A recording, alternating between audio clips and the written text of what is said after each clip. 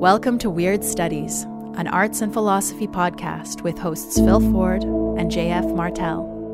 For more episodes or to support the podcast, go to weirdstudies.com.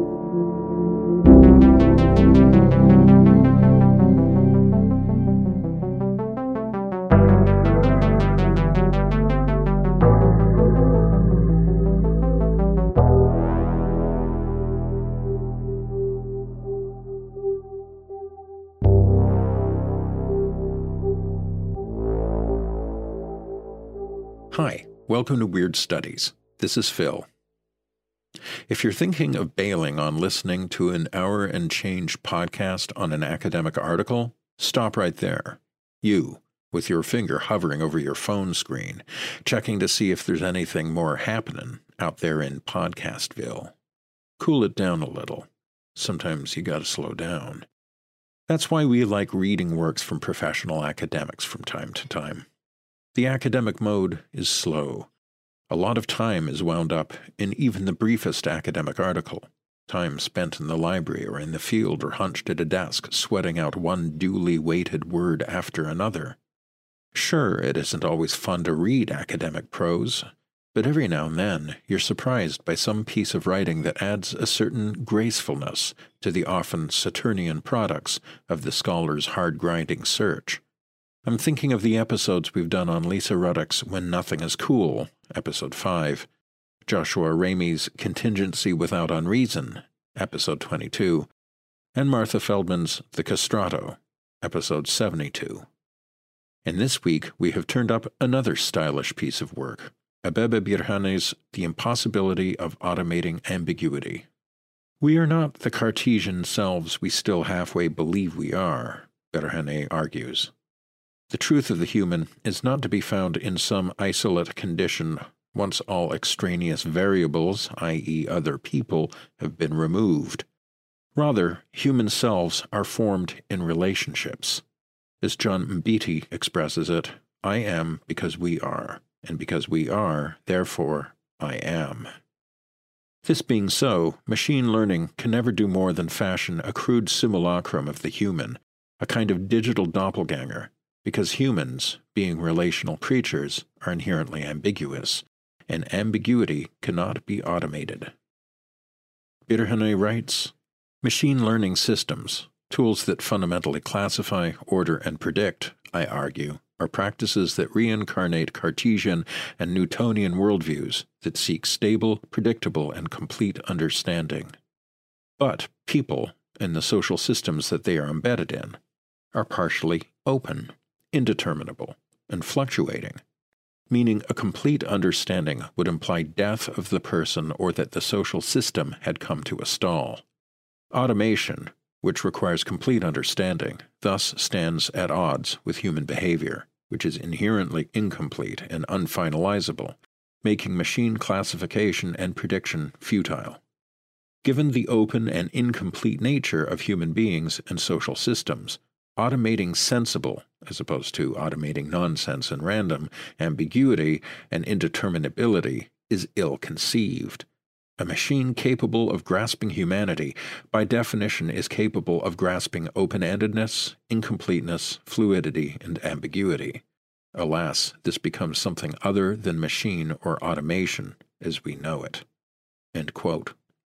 And you know what else is capable of grasping open-endedness, incompleteness, fluidity, and ambiguity? The Weird Studies Patreon, subreddit, Discord, t-shirt, beer, bookstore.org page, and probably a bunch more stuff I'm not even remembering. Is what?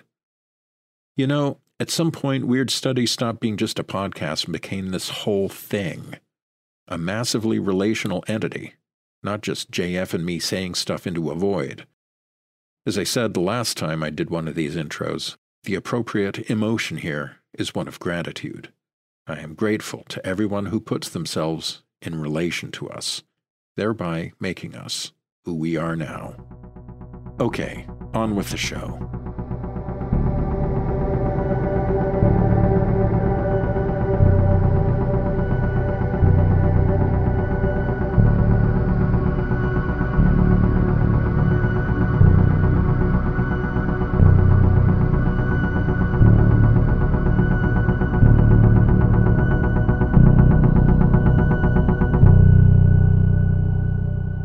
So the story with this piece is that my friend, the big homie, Frank Diaz, who I've mentioned on this show before, Frank, sent me a PDF of this article a few months ago.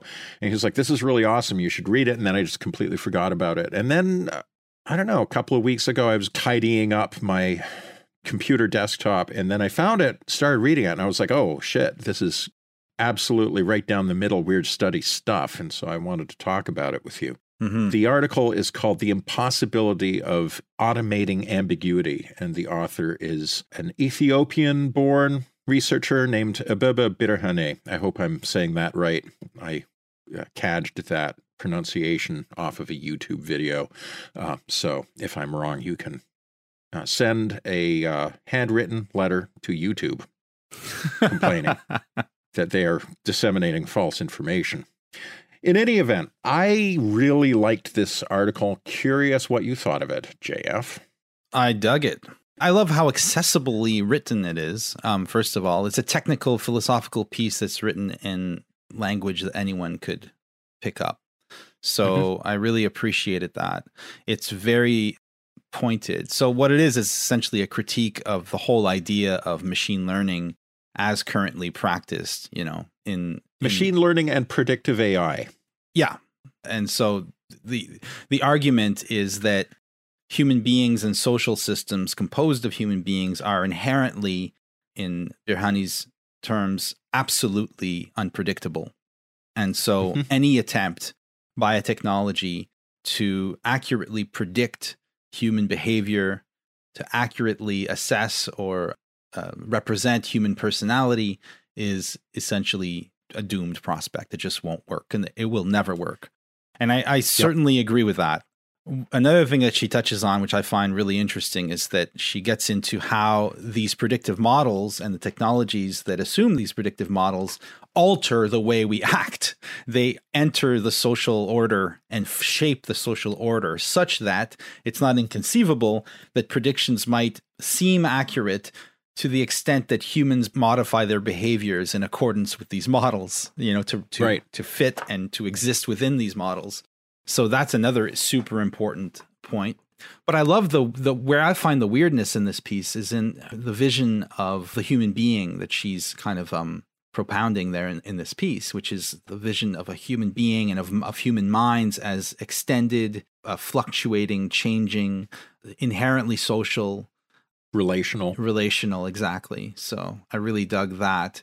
And also, another thing I liked about it is that it doesn't come down to kind of a categorical imperative, on either or. She's very open to the idea of using technology to create a better world, but this digital technology would have to reflect the inherently and irreducibly analog nature of reality as humans experience it and as humans instantiate it. So all this to say that I thought it was a wonderful piece, should be kind of essential reading, especially given the volume of material touting technology that we're exposed to. I think that this is a sobering piece with a kind of underlying weirdness that I find really compelling. Yeah, absolutely. Strongly agree.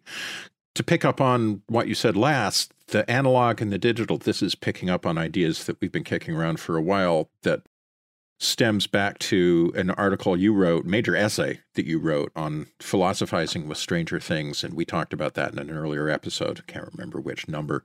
Yeah. But you have made this distinction between the analog and the digital as a fundamental way of understanding different kinds of technology, and not necessarily literally digital or literally analog, but the idea of discreteness, separateness, the creation of an object out of discrete packets of things. So we can imagine the difference between, say, an 8-bit picture of Mario from Super Mario Brothers. If you can visualize such a thing, little squares tiled together to form the image of a faux Italian plumber. Now imagine a photograph of a dude at a cosplay convention wearing a Mario costume. Yeah. That's an actual thing that exists, as opposed to the digital abstraction of Mario. And imagine taking a photograph with an old-fashioned single-lens reflex camera. Light is permitted through an aperture. The light is for a certain short duration. It falls on a silvered surface, like a surface covered with reactive metal salts that will darken or lighten depending on the pattern of light and shade falling on it, and that's how you get an image. So it is an analog of something existing in the world, or similarly, phonographic recording, like a record, is the little peaks and valleys of the groove that the needle rides down, formed in analog to the actual vibrations of a source. Sorry, you were going to say. No, yeah, exactly. The representations participate in the flux. They're not outside the flux of reality. So there's no qualitative difference or difference in kind between a reflection in a mirror and a traditional photograph. It's essentially the same principles at work. It's light hitting things. Now, in a digital camera, you have a translation. That's the argument, is that there's a translation of the fluctuating material that's to be represented into a representation which is created. It's almost like there's really is a black box in digital, that the computer creates an image that represents what was there. Right. And so in that sense, there's a fractal quality to the traditional photographic image where the crystals kind of are interwoven and interlocked with one another in this kind of very strange way, which you don't find in a picture where it reduces to pixels. So there's an atomism to digital thinking, which extends far out of just digital technology.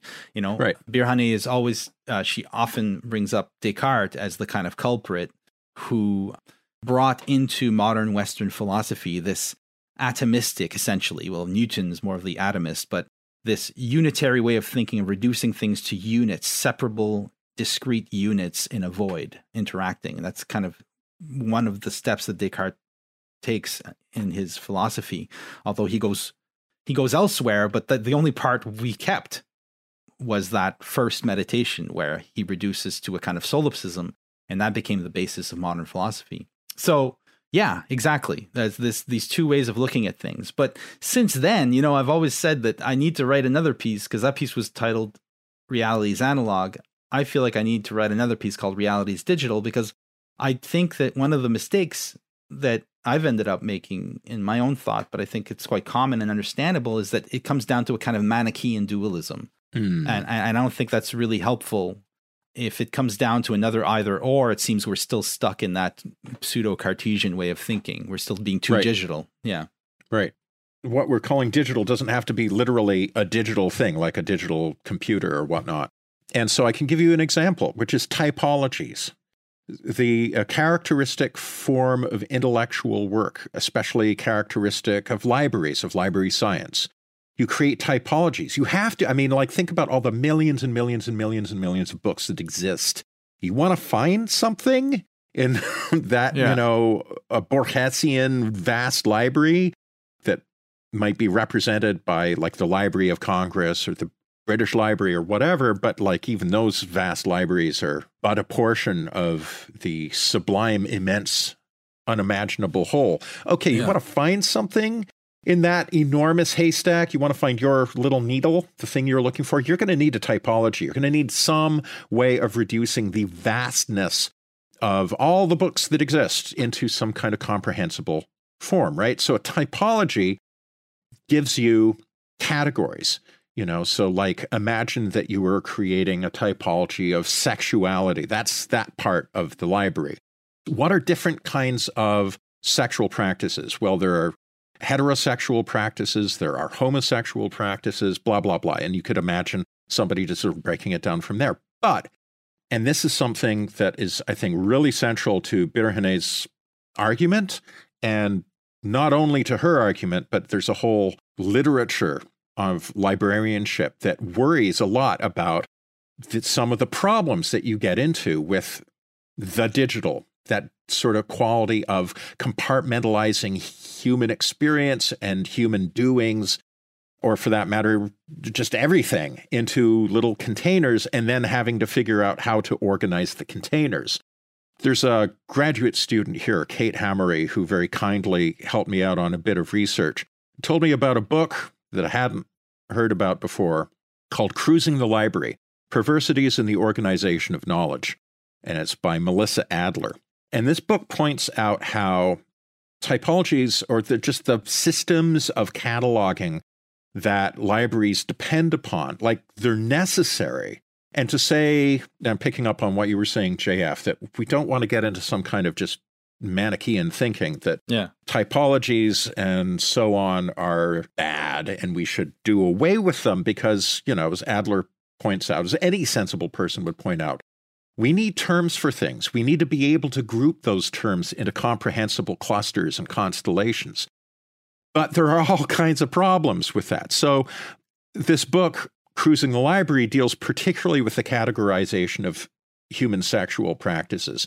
And it starts off it pivots off of an anecdote. I'm going to read a little bit. This is from page 8-9 of this book.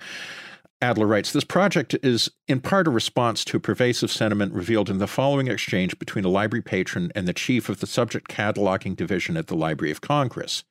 Upon browsing her library shelves at the University of Washington in 1989, the patron noticed that books on child molestation were shelved next to books on gay men and lesbians. She wrote to the director of bibliographic control and access services at the University Library and asked that the books be recatalogued.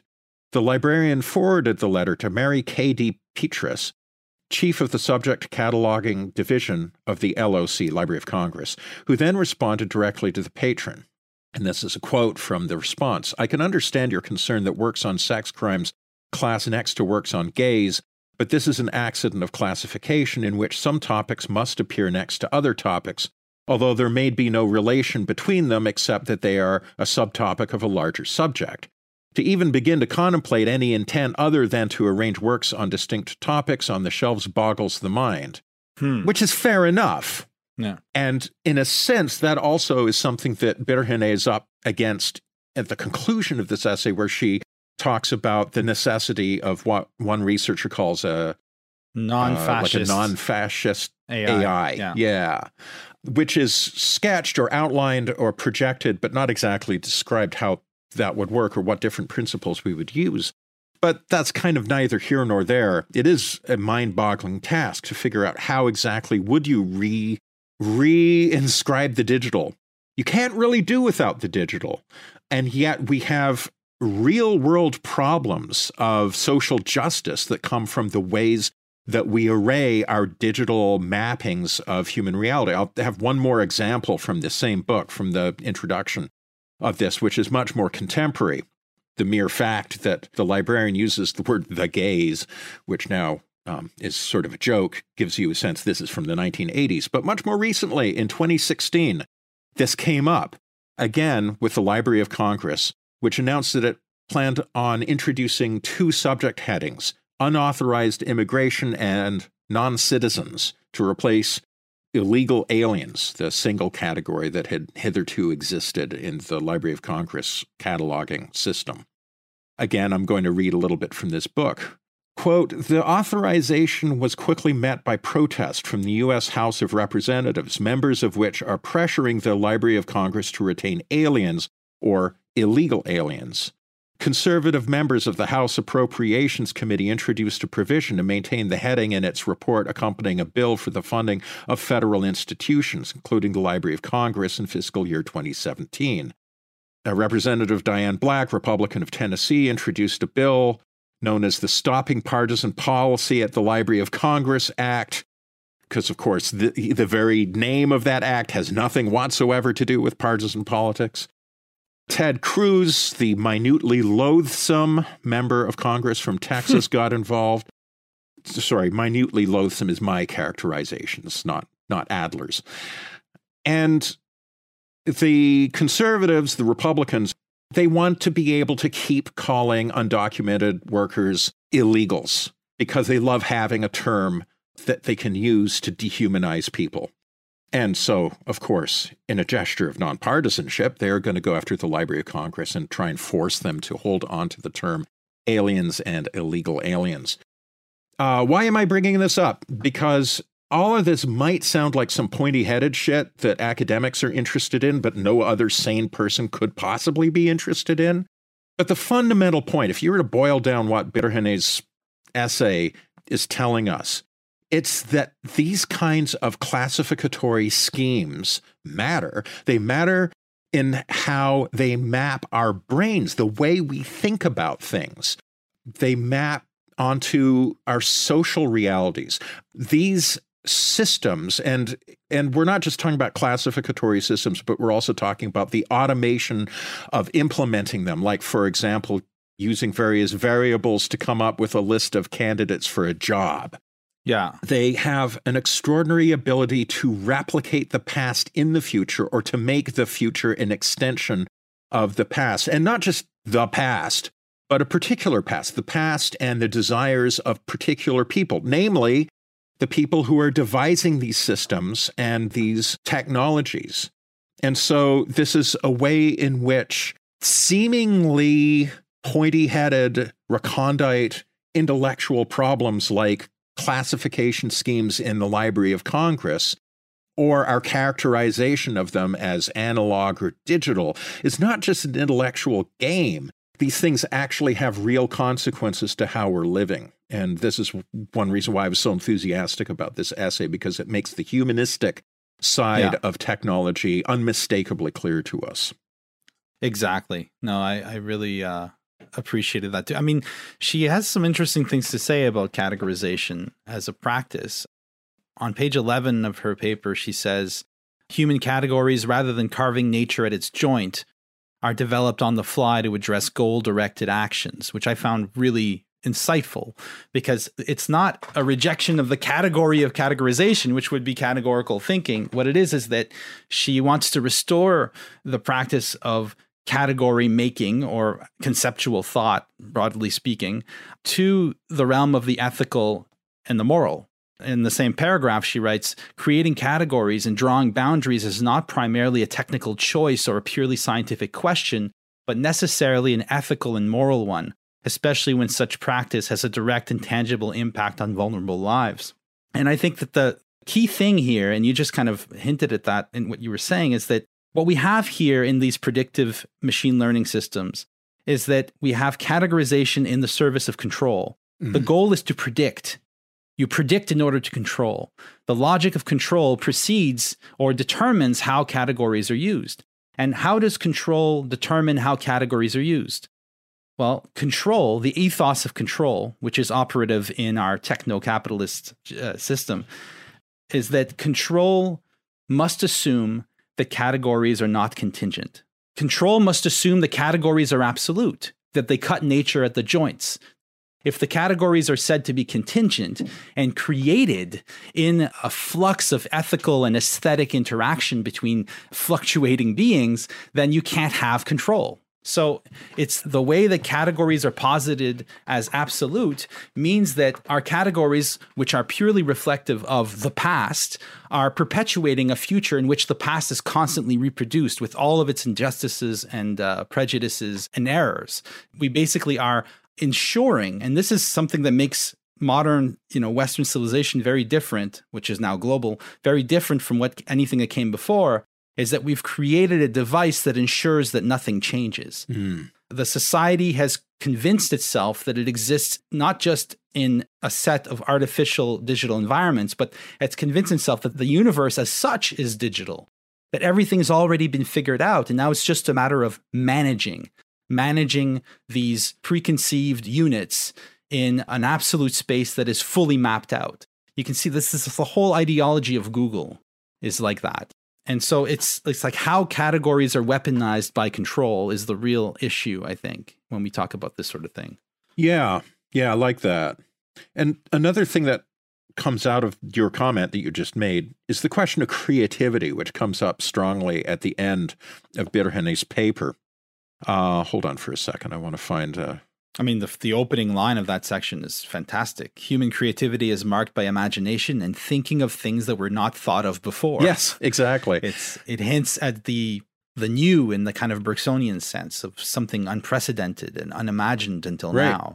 That's what creativity hinges on. Yeah. Yeah. Creative innovations that have come to define and revolutionize the world, from music to medicine, are often marked by surprise, spontaneity, and uncertainty. Creativity, Guerrero reminds us, stands in stark opposition to certainty and predictability. It requires unexpected and spontaneous behavior and not repeating past patterns and trajectories. Creativity, by definition, defies expectation. And I've complained on this show before about a kind of degenerated idea of creativity that one often encounters, which is the idea, ultimately, I mean, we've developed this idea a lot. We talked about it in our episode on 2001. We've talked about it in a couple of our episodes on the tarot, where our known friend, aka Valentin Tonberg, author of Meditations on the Tarot, talks about the closed circle versus the spiral, the distinction between the world seen under the aspect of the serpent, which is where you are endlessly reshuffling known things. You become wise in the ways of the world. You learn all the things that exist. And then on this account, creativity, the creativity of the serpent. That's catchy, isn't it? I like that. Creativity of the serpent is the creativity of shuffling known elements into new configurations. So the avatar of such creativity is the development of the smartphone, where we took aspects of a personal computer and stuck it onto a phone. And the creativity of the dove, which represents the opened circle, the spiral that can go forever outwards from the center, is the creativity of unaccountable leaps. The unaccountable leap from the ape at the beginning of Kubrick's 2001, just having to put up with being eaten by big cats or being driven off by a more powerful neighboring tribe, to imagining a world in which tapirs or rival tribes persons can be killed by the blow of a weapon. Yeah. And we talked a lot about that what really matters in that famous opening scene of 2001 is that the ape that undergoes this kind of transformation is able to go from seeing what is to seeing what could possibly be. And what ought to be. Yeah. Yeah, what ought to be. And that is akin to going from 0 to 1. No matter how many times you multiply 0, however many zeros you stack up, you will still have 0 at the end of this operation. So how did we ever go from 0 to 1? It's not a change in quantitative measure. It's a change in qualitative measure from a certain point of view anyway. Maybe I shouldn't be bringing numbers into it because, of course, if we're talking numbers, we're talking quantities. But it's a metaphor, right? But you don't have numbers yet. When all you have is 0 and 1, you don't have numbers yet. So yeah, I think it makes sense. But here I think you've located, and this is where I find the digital in Birhani's thinking, is when she talks about creativity, because here we're leaping. I mean, if digitality involves, as William James says when he calls it intellectualism, if digitality involves a skipping of the what he calls the intolerable intervals of the fluctuating becoming world, then the flash of insight that defines the creative gesture becomes in itself kind of the digital aspect of the analog world. That's why we don't want a Manichaean either or, because you can't account for creativity in a world of pure becoming. No, it's true. That's a good point. The dove comes in from the outside and comes out from the center. There's a kind of a digital leap involved in that. But that's not the digitality of the technologies predicated on control and the assertion of absolute categories. It's completely opposed to that.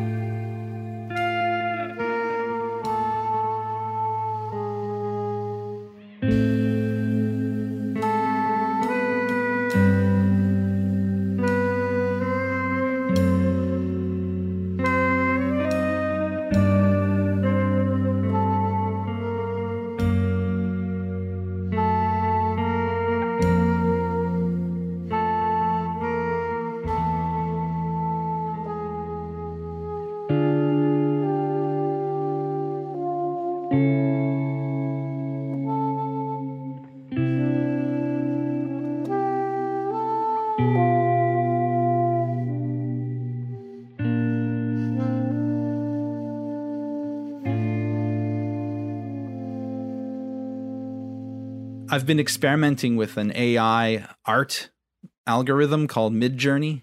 I think I told you about this in the Discord, Phil. This is essentially an AI you just prompt it and it'll give you a painting or an image. And often the results are quite stunning and kind of scary, because you can easily imagine how these AIs are making human artists expendable, at least from a particular point of view that's, rooted in expediency as opposed to like ethics. You might think, well, instead of hiring an artist to make the art for this on the book that I'm going to publish, I'm just going to get Midjourney to generate a perfectly good image to my specifications. But then I was thinking about this, and it occurred to me, I actually mentioned this in the Jim Rutsch show that I did with Michael Garfield last week, is that it seems to me like these AI art algorithms are missing something essential about what art is. If you imagine Midjourney, that AI system, being developed somehow in 1900, imagine that was the time where they deployed this artificial intelligence. How would you test it? Well, you would make it produce works of art, and then you would say, wow, that really looks like a Renoir, or that really looks like a Degas, or that really looks like this or that. But if it started to produce cubist paintings or abstract expressionist paintings, you would have thought at that time that the AI was a failure. Right. You had to set the conditions for what qualified as art before the AI was designed. If it's generating things that don't fit your conception of what art is, which is entirely based on what art has been, then you will not recognize the new. And so the AI system is ensuring that the kind of spontaneous, fluctuating, unpredictable, radically contingent becomings of art stop. They basically just create a category of art and things will have to conform to it. Now, some people will argue that no, the systems are actually really sophisticated and can learn and can evolve. They might instigate the next art movement. I don't buy it for a second, because these systems are entirely geared towards the past. They lack the one element that makes human thinking, and perhaps the thinking of many animals, radically different from what machines do. The dove can't come in. You can never have the intrusion of the new. There's a great line early in Berhanet's essay. A machine capable of grasping humanity, by definition, is capable of grasping open-endedness, incompleteness, fluidity, and ambiguity. Alas, this becomes something other than machine or automation as we know it. And, apropos what you were saying about this is a great thought experiment. Imagine this technology was available around the year 1900, and it coughed up something that looked like a cubist painting. The terms by which the AI is able to do its thing are entirely put in by human beings, and that will necessarily be from the past. Like the everyday life of professional researchers, whether they're researchers in AI or anything else, we know perfectly well that there are all kinds of problems and limitations with a simple Cartesian view of the human being as a little autonomous machine-like packet, this self-enclosed entity that, put it in different environments, it will function identically, and to the extent that it doesn't, we have to kind of eliminate those variables to come at an essence of what that little human machine is and does. We don't really believe that, and yet those ideas remain sedimented in AI. It's part of a past that is replicated. The idea that, in fact, human beings can be understood that way, that human beings can be understood basically as brains, or being reduced to brains. This is another quote from page 6 of Berhanet's essay. And she writes, research in memory testing, for instance, to a large extent proceeds from the assumption that memory is a purely cognitive process that resides in the brain. The individual is removed from her life world and tasked with recalling a series of images or words, often meaningless to the person, using flashcards or a screen in the artificial confines of a laboratory. Subsumed by objective and universalizable formulations, cognitivist approaches paint a picture of the person that equates persons with brains. I will also point out in passing, for those of our listeners who are interested in the paranormal content on this show, that this is also a reason why a lot of paranormal research, like, for example, at the Rhine Lab, is often held to be ineffective, because you're asking people to engage with, what Colin Wilson called faculty X, which is so much a relational faculty. It has to do with the human being in lived situations and surfing a current of life. And scientific protocols such like, nope, we got to excise the subject entirely out of that and eliminate all of the things that make that particular aspect of human functioning, faculty X, what it is. Unsurprisingly, you're not going to get really impressive results with flashcard quizzes. Right. That, at least, is an argument that I have read. I think George Hansen makes that argument among others.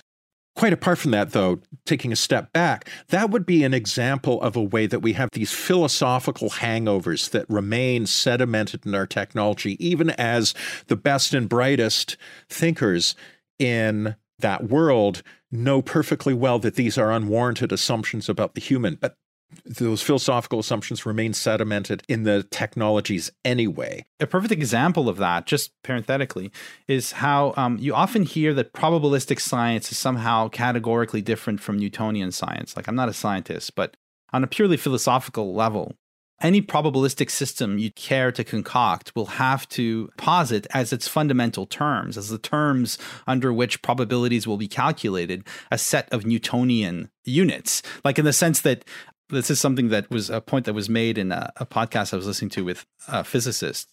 He was saying, essentially, yes, it's true that quantum physics, for example, is all probabilities, but the probabilities are on the basis of the interaction of particles, and the particles remain within the kind of Newtonian, the basic idea of a Newtonian space.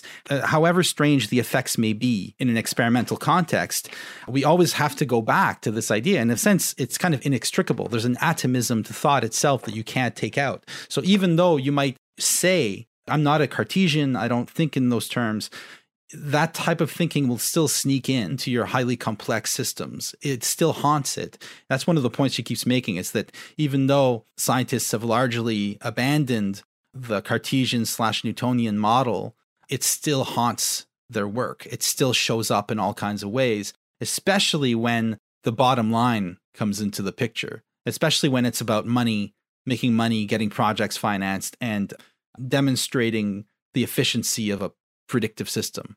So you can't extricate yourself from that sort of thinking.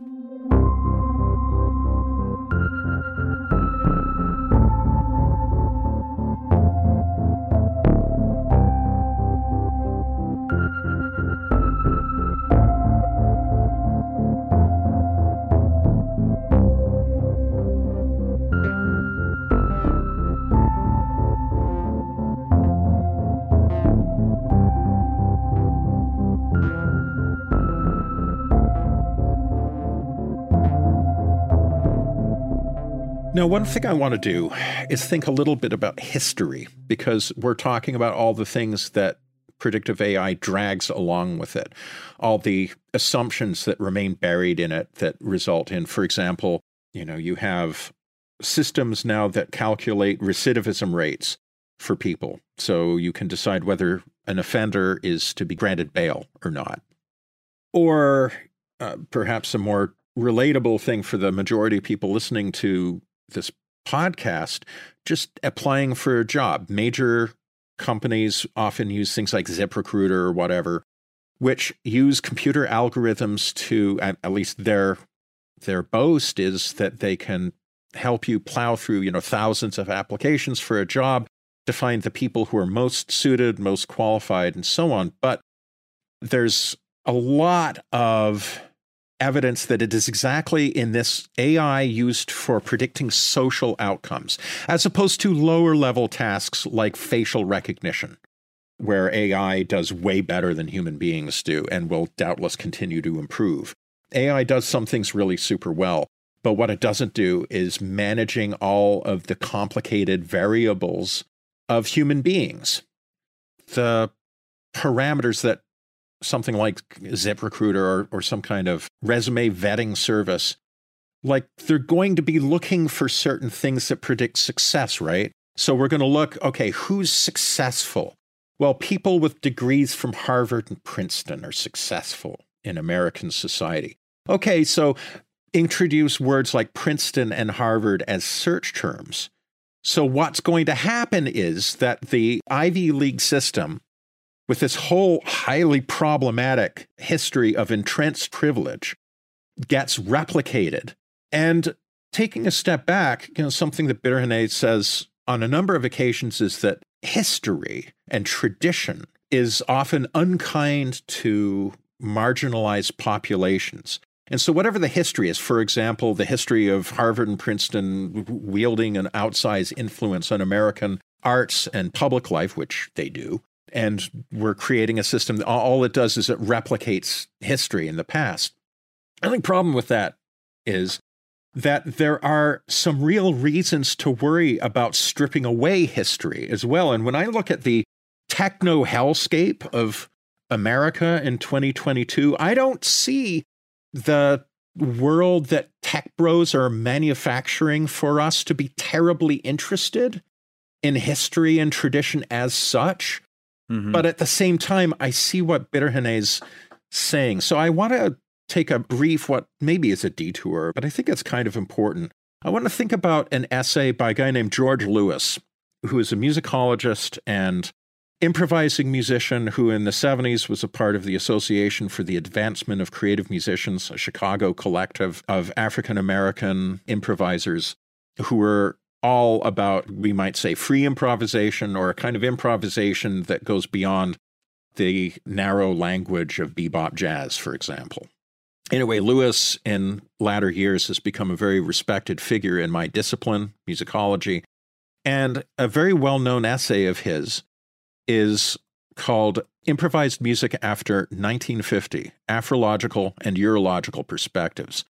And this is a piece that, from a certain point of view, is kind of about John Cage and John Cage's attitude towards improvisation. And it's a critique, in the true sense of that term, of Cage's attitudes. And this sharpens our ideas a little bit about what improvisation is or can be. Basically, John Cage said that he didn't like improvisation. He didn't believe in it. And he had kind of Zen-inflected reasons for that. His whole thing, John Cage as a composer, was getting his own subjectivity, his own preferences out of the business of making compositional choices. So one of his pieces is Music of Changes, which is basically using the I Ching system of hexagrams that you arrive at through coin throws. And instead of putting in the readings from the I Ching, he puts in note values, durations, attacks, registers, and so on. And in this manner generated a completely random composition, a composition entirely from random operations within a structure that he had himself devised. So the compositional work he himself did was creating kind of durational containers for random events. But in this manner, he wanted to get his own personal wishes out of the way, and he, in his typical fashion, used Zen Buddhism as a warrant for doing so. And he would say that he wasn't interested in improvisation because it was just basically people expressing stuff they already knew, which I think is a gross misunderstanding of what improvisation is. But one of his big complaints about it is that an improvisation always ends up being about the improviser. And he didn't like that. What he wanted was a kind of indeterminate music that is being made fresh in front of an audience in the manner of improvisation, but not improvisation because not tied to the desires, the momentary whims of the improviser.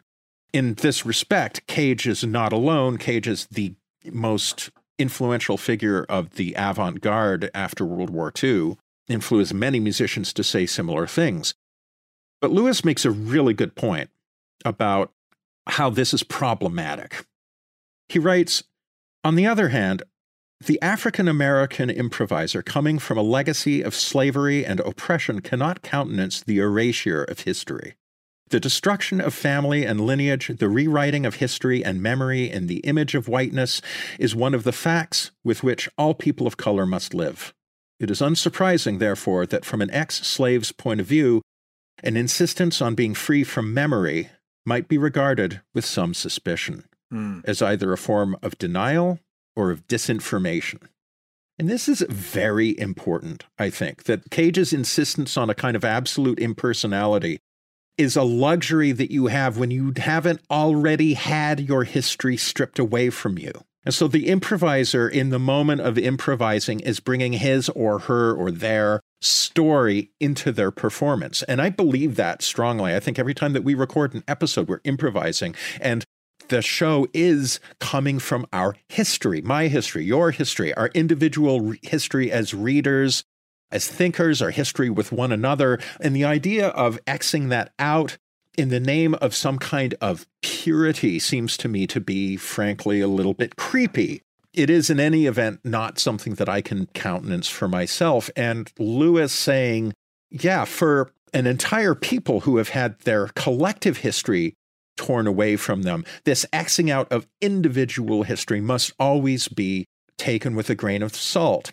Getting back to this essay, The Impossibility of Automating Ambiguity, on the one hand, Biterhane is, I think, quite rightly pointing out that the attempt to automate the ambiguity of the human results in the endless replication of outputs from the past without leaving spaces for the unpredictable and the contingent to open up.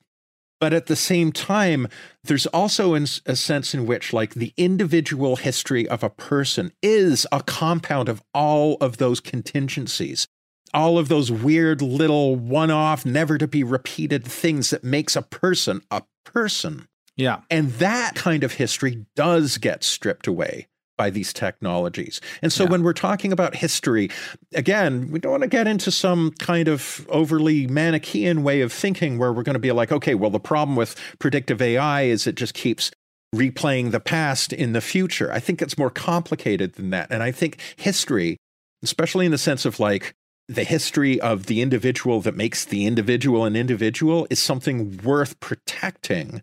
Oh, yeah. How that happens in our AI-dominated technological landscape, I have no idea.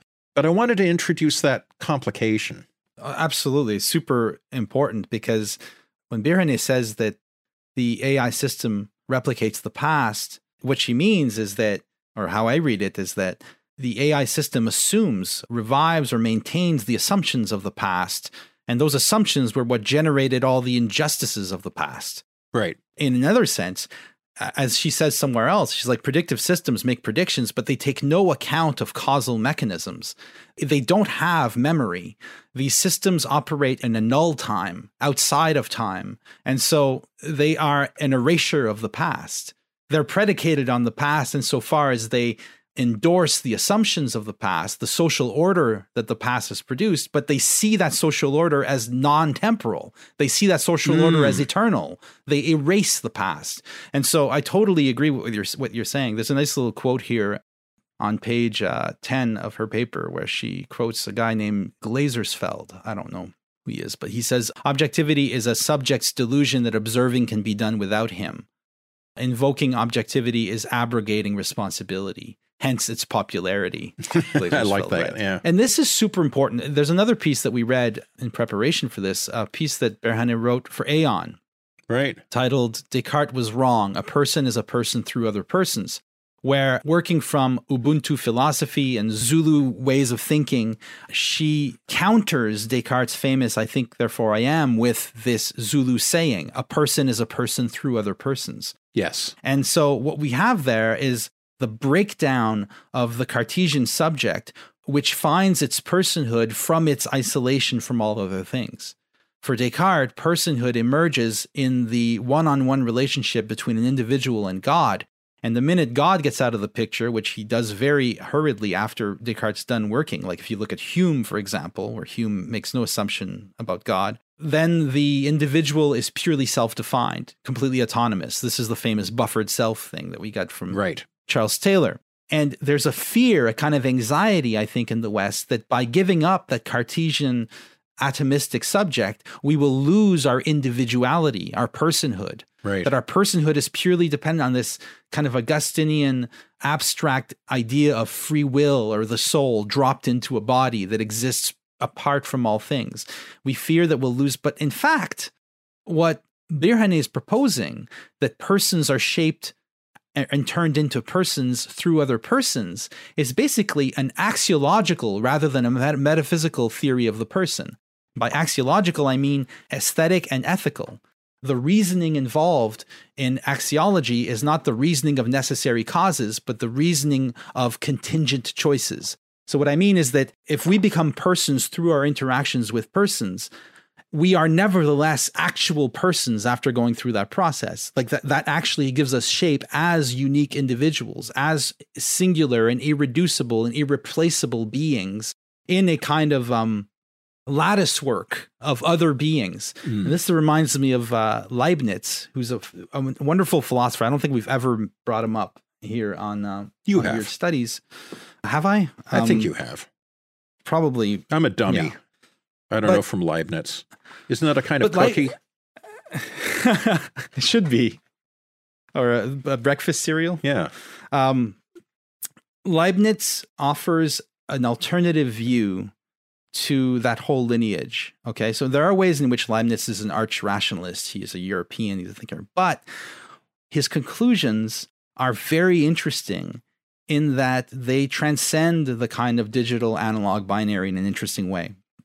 So, for instance, he famously posited the monad as the kind of basic unit of what constitutes reality. So we're all these self-contained beings who nevertheless reflect and depend upon and are interwoven with all of the universe, such that every monad is a mirror of the entire universe. So already you have an interdependency there that compromises the reductionism of like a Descartes.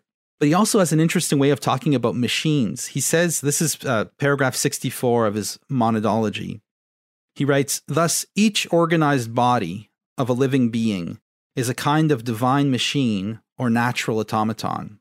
And I love the way he has two terms there. Divine machine from the point of view of final causes. If you want to think of beings in terms of what their goals are, what their telos is, then they are divine machines. But if you think of them in terms of efficient causes, of like how their parts interact, they are natural automatons. The body of a living being is a kind of divine machine or natural automaton which infinitely surpasses all artificial automata. In other words, all of our technologies are fundamentally different from the machines that we are as living beings. They're like imitations, pale imitations. Tolkien, in his great essay on fairy stories, which we are planning to do at some point, insists that the creativity that goes into human art and technology should be called subcreation, because it's always kind of imitating a creative act that, of course, Tolkien would associate with God. It never reproduces the divine act. So, or the elves. He seems, he seems to reserve to elves the powers of true creation. But anyway, sorry. Right. Well, he specifically says that we make in imitation of our maker at one point. But yeah, he does play with the idea of the elves as participating in that. So he says, and Leibniz continues, for a machine constructed by man's art is not a machine in each of its parts. This is fascinating. What he's saying is that a machine that we've made, whether it's a primitive pump or the latest AI system, right, is not a machine in each of its parts. Whereas the machines that we are as living beings, natural machines, he says, that is living bodies, are still machines in the least of their parts to infinity. And this is something he got from the, what do you call it, microscopic revolution at the time, where looking at things from a different angle, and you're seeing all this complexity. And what he's saying is that what we mean by analog is digitality in the infinite. You can go as deep as you want, you'll never reach the bottom of it. Whereas all these technologies are basically reducing the universe to a system that human beings can intellect, and then are reproducing that picture of reality for us. So they're betraying the kind of infinite complexity of reality. So you can get outside the kind of deadlock of digital or analog and see how these technologies betray the real without simply condemning them. Because you can then imagine how a technology could, no technology could grasp the infinite. No technology could grasp the fluctuating nature of the real. However, machines could be theoretically designed that account for that, that assume it, that don't make the types of control-oriented predictions that our current systems are trying to make. Wonderful. I think Leibniz is a kind of cookie, so I really don't know what I'm talking about.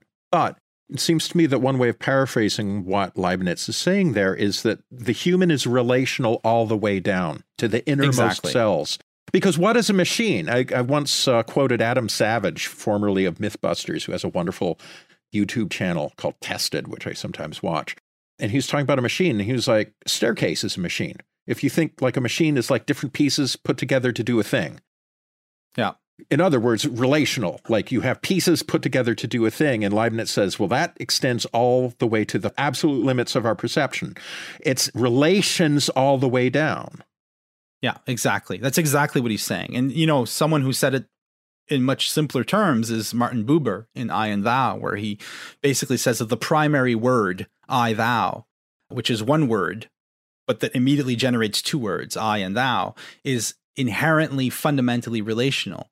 Like the basic reality for Buber is relation itself. That's what defines reality. Right. Not any particular term of a relation, but relation itself. Yes. And creativity, I think also let's cycle back to creativity. So something that dogs every writer, certainly a writer on academic subjects or like nonfiction writers, is the possibility that there is nothing new under the sun. Right. Isn't that from Ecclesiastes? It is. Yeah. Yeah. And indeed, Tonberg / our known friend makes much of that famous line from Ecclesiastes because he says, well, that's the wisdom of the serpent, that there's nothing new under the sun. And so creativity on that account consists in the reshuffling of known elements into hitherto unknown configurations. But the idea that there is nothing new under the sun, that you have nothing new to say, that worry that used to dog me as it dogs everybody in this game, that went away when I realized that what is new in a piece of writing is relational. Right. You know, think back to the Heraclitan dictum that no one steps into the same river twice, because the river's different every time, right? Which another way of framing that is like the relationship of all its many objects, the bits of particulate matter being borne along in the river, and the fish in the river, and the stones and the sand, grains of sand at the bottom of the river, to say nothing of you and all your bits, you know, skin sloughing off and regrowing and all the rest of it. That every moment of time is a fresh relation between uncountable entities that are all shifting in respect to one another. And yes, exactly. When I realized that that is also what happens in a moment of intellectual work, in writing, or for that matter, in a conversation like this one, that it's not the newness of the idea. You can't take an idea, abstract it from a setting, and kind of test it, like put some kind of Geiger counter of intellectual novelty up against it to see if it registers, right? Yeah. That is as silly as abstracting the human being and putting her in a lab and making her memorize flashcards and shit. That abstraction is a profoundly unnatural operation where you're actually trying to cut away the very thing that allows newness to enter the picture, which is the infinite diversity of relations, of interactions. And so when you and I sit down to talk about this essay, the impossibility of automating ambiguity, I mean, this is an essay that has definable ideas. We are talking about them, I hope, accurately. And somebody might say, well, you're not adding anything new. You're just telling us what Bitterhane says, which from a certain point of view would be fair enough. But what we are doing is we are taking all of the, not all of the ideas. This is a rich piece, and we've only scratched the surface of it. But we're taking some of the ideas, and we're putting them in play with one another. We're putting them in new configurations. We're configuring them with George Lewis and John Cage and Leibniz and 1,001 other things that we've talked about in this show. And all of these different elements are interfacing with one another, relating to one another in a unique, never to be repeated pattern. If we recorded this show again, let's say we turned off our recorders and discovered that both of them somehow had malfunctioned at the same time and we didn't capture this, we're like, okay, we're going to record it again tomorrow. It would be a completely different recording. And I know this because we've tried to do that in the past with our Garmin Bozia episode, which we recorded like 3 times or something before we finally got it something we felt was usable. Yeah. If you were looking at it in a gross-grained and frankly rather unintelligent way, you could say that these are just iterations of the same idea, Bitterhane's idea, right? But if you understand the intellectual act, the act of writing or the act of recording a podcast, having a conversation, what have you, under the aspect of performance, then the performance is always new. Yeah. This is the thing that people don't understand about classical music. Why do you play the same music by, dead white males, Beethoven, Brahms, etc.? I don't want to get into the whole question of canonicity and why it's always Beethoven and Brahms, but what would be the point of playing music that everybody knows? There's lots of pianists that can play Beethoven's Waldstein Sonata. Why do you got to play it? Because every time it's not the same piece. Yeah, I'm playing the notes on the page. I'm playing the score. I'm rendering it as best I can. But a performance makes the piece new in a real way, not in some fake way or some kind of consolation prize way. Absolutely new. New in the sense of the wisdom of the dove, the open circle, the spiral. Well, new in the sense that it's happening as an event in time, as opposed to some kind of platonic solid that's just you're dropping down here and there. So precisely, it's the historicity of the event that makes it new. Yeah, it's the iteration of the idea that makes it new, and it's also what the idea is doing in the world. You can have an idea that just sits there on a shelf doing nothing. You can have an idea that, as Deleuze says, becomes a brick you can bust a window with. Ideas do things in the world. And that's where reality is. And that's exactly what gets abstracted out of the equation the minute these predictive systems come into play. Machine learning systems, as I was saying before, aspire to a kind of atemporality. And as a result, since they have such a large influence on our lives, they're moving us into a false atemporality, a kind of eternal now of the control, the consumer control space, right? And so, if nothing else, the piece should serve as a kind of warning about overemphasizing one side of what is ultimately the universal cognitive equation of human existence, which is that we do need categories. We do need to think things through. We do need to develop concepts to adequately engage with reality as it presents itself to us in its ever-changing form. But we have to remember that the form is ever-changing at the same time. We have to remember that our categories and concepts are contingent, that they are themselves events in the evental space of the real, in the flow of time.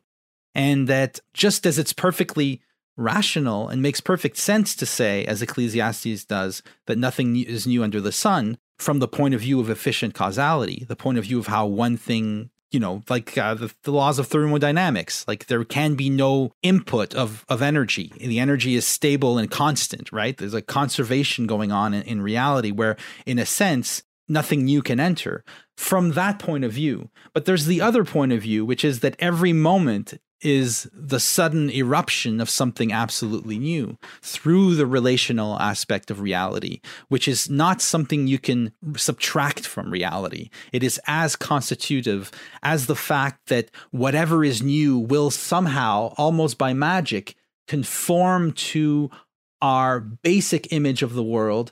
Because if it didn't, then we would live in absolute chaos. So we still need the constants that require us to be able to think of each new moment as a rendition or an iteration of something we've seen before. But at the same time, in its very iteration, in its very eventing forth, it is absolutely new. It's like a both and thing. We need to be able to think in both ways. And right now we're stuck in a system that's just emphasizing one side of it and completely denying the other.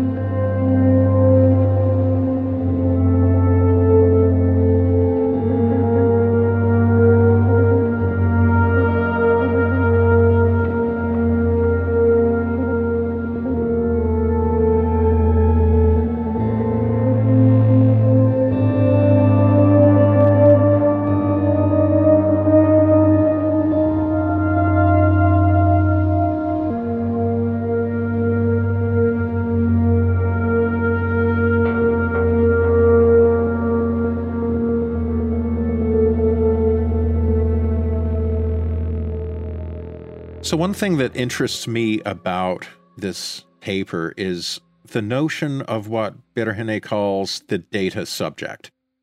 I don't know if that's a unique coinage or if that's just a widely used term of art in AI and machine learning, but it's a kind of a digital doppelganger that is formed as we make our way through a smart technology-equipped world, right?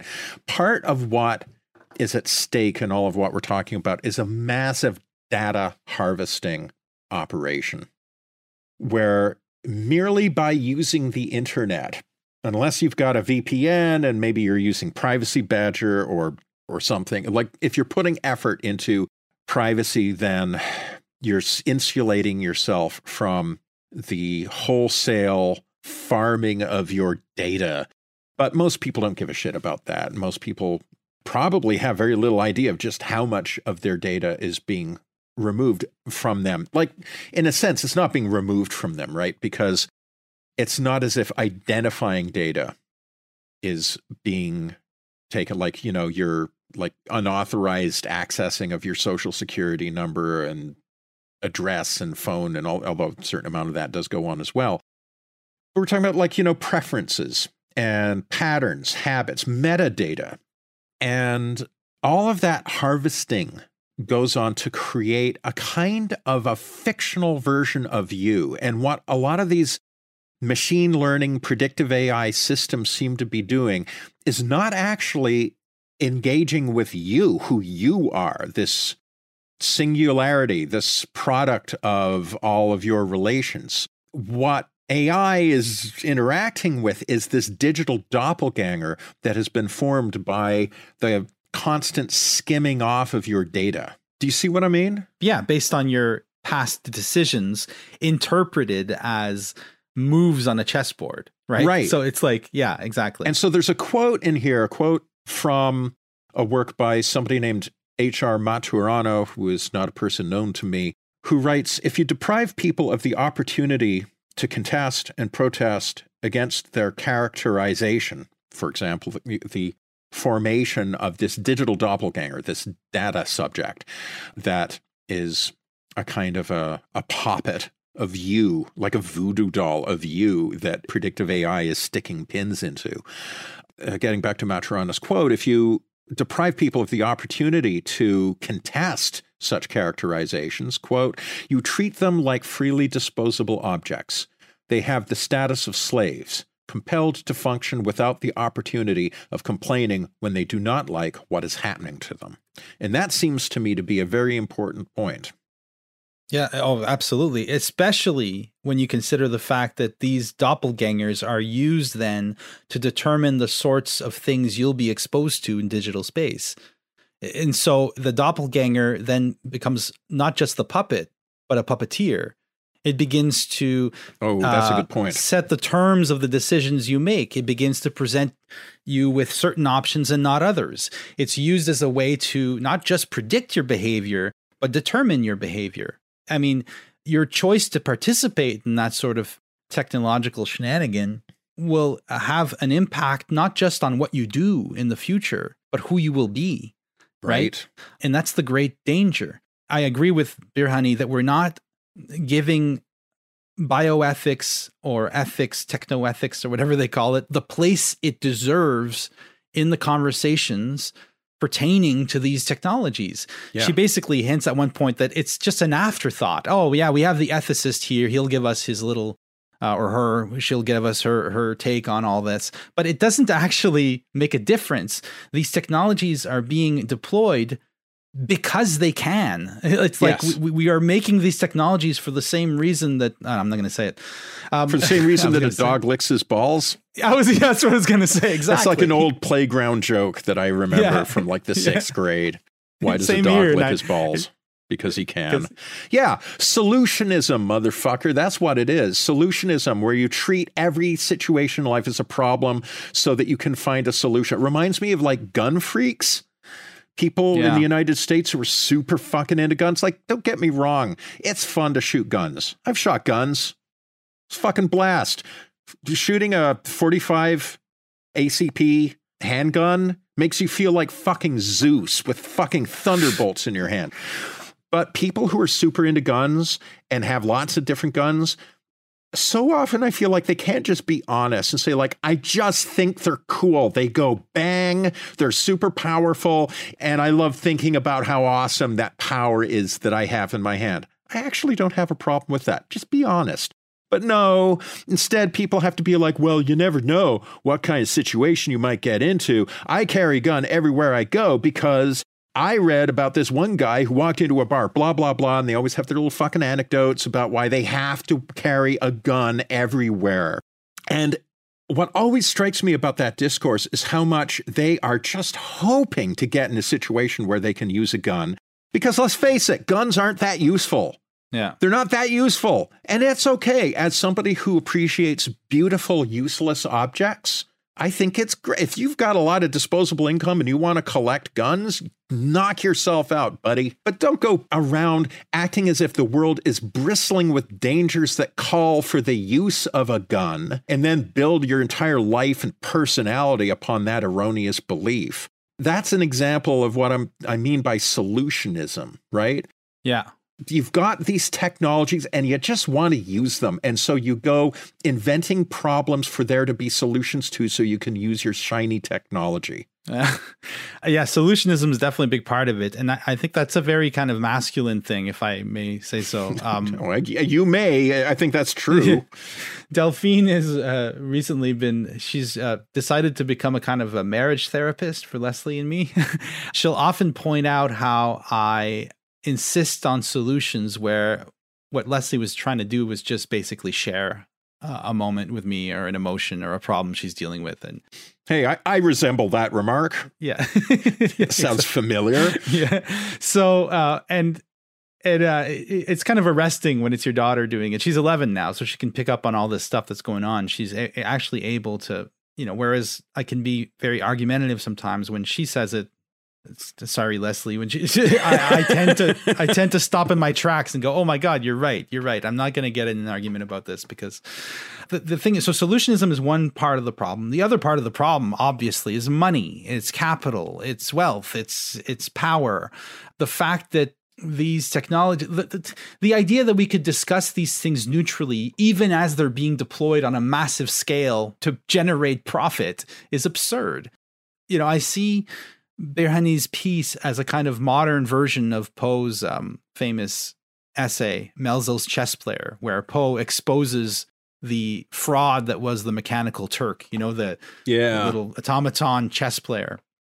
Because what she's doing is she's pointing out that these systems, which we are often touted in certain circles as simply a natural outcome of human progress, an inevitable step in our evolution, a necessary transformation involving necessary sacrifices which we need to make in order to live in a world where all the problems that characterize the past have been eliminated. That type of transhumanist lingo, which exists in attenuated forms in non-explicitly transhumanist circles, is again an attempt to make absolute the categories that are necessarily contingent. Yeah. So we're trying to make a certain way of looking at the world into the only way of looking at the world, and then justifying universalized control on that basis. Mm-hmm. And so she's pointing us to the human being hidden under the Mechanical Turk that's making the pieces move, the all too human forces that hide behind the curtain. So caveat emptor.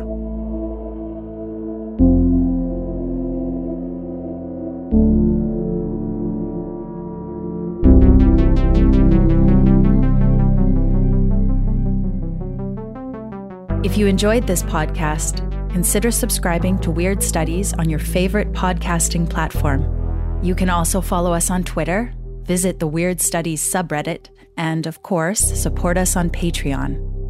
Music for the podcast is composed and performed by Pierre-Yves Martel, and the show is made with the assistance of Meredith Michael.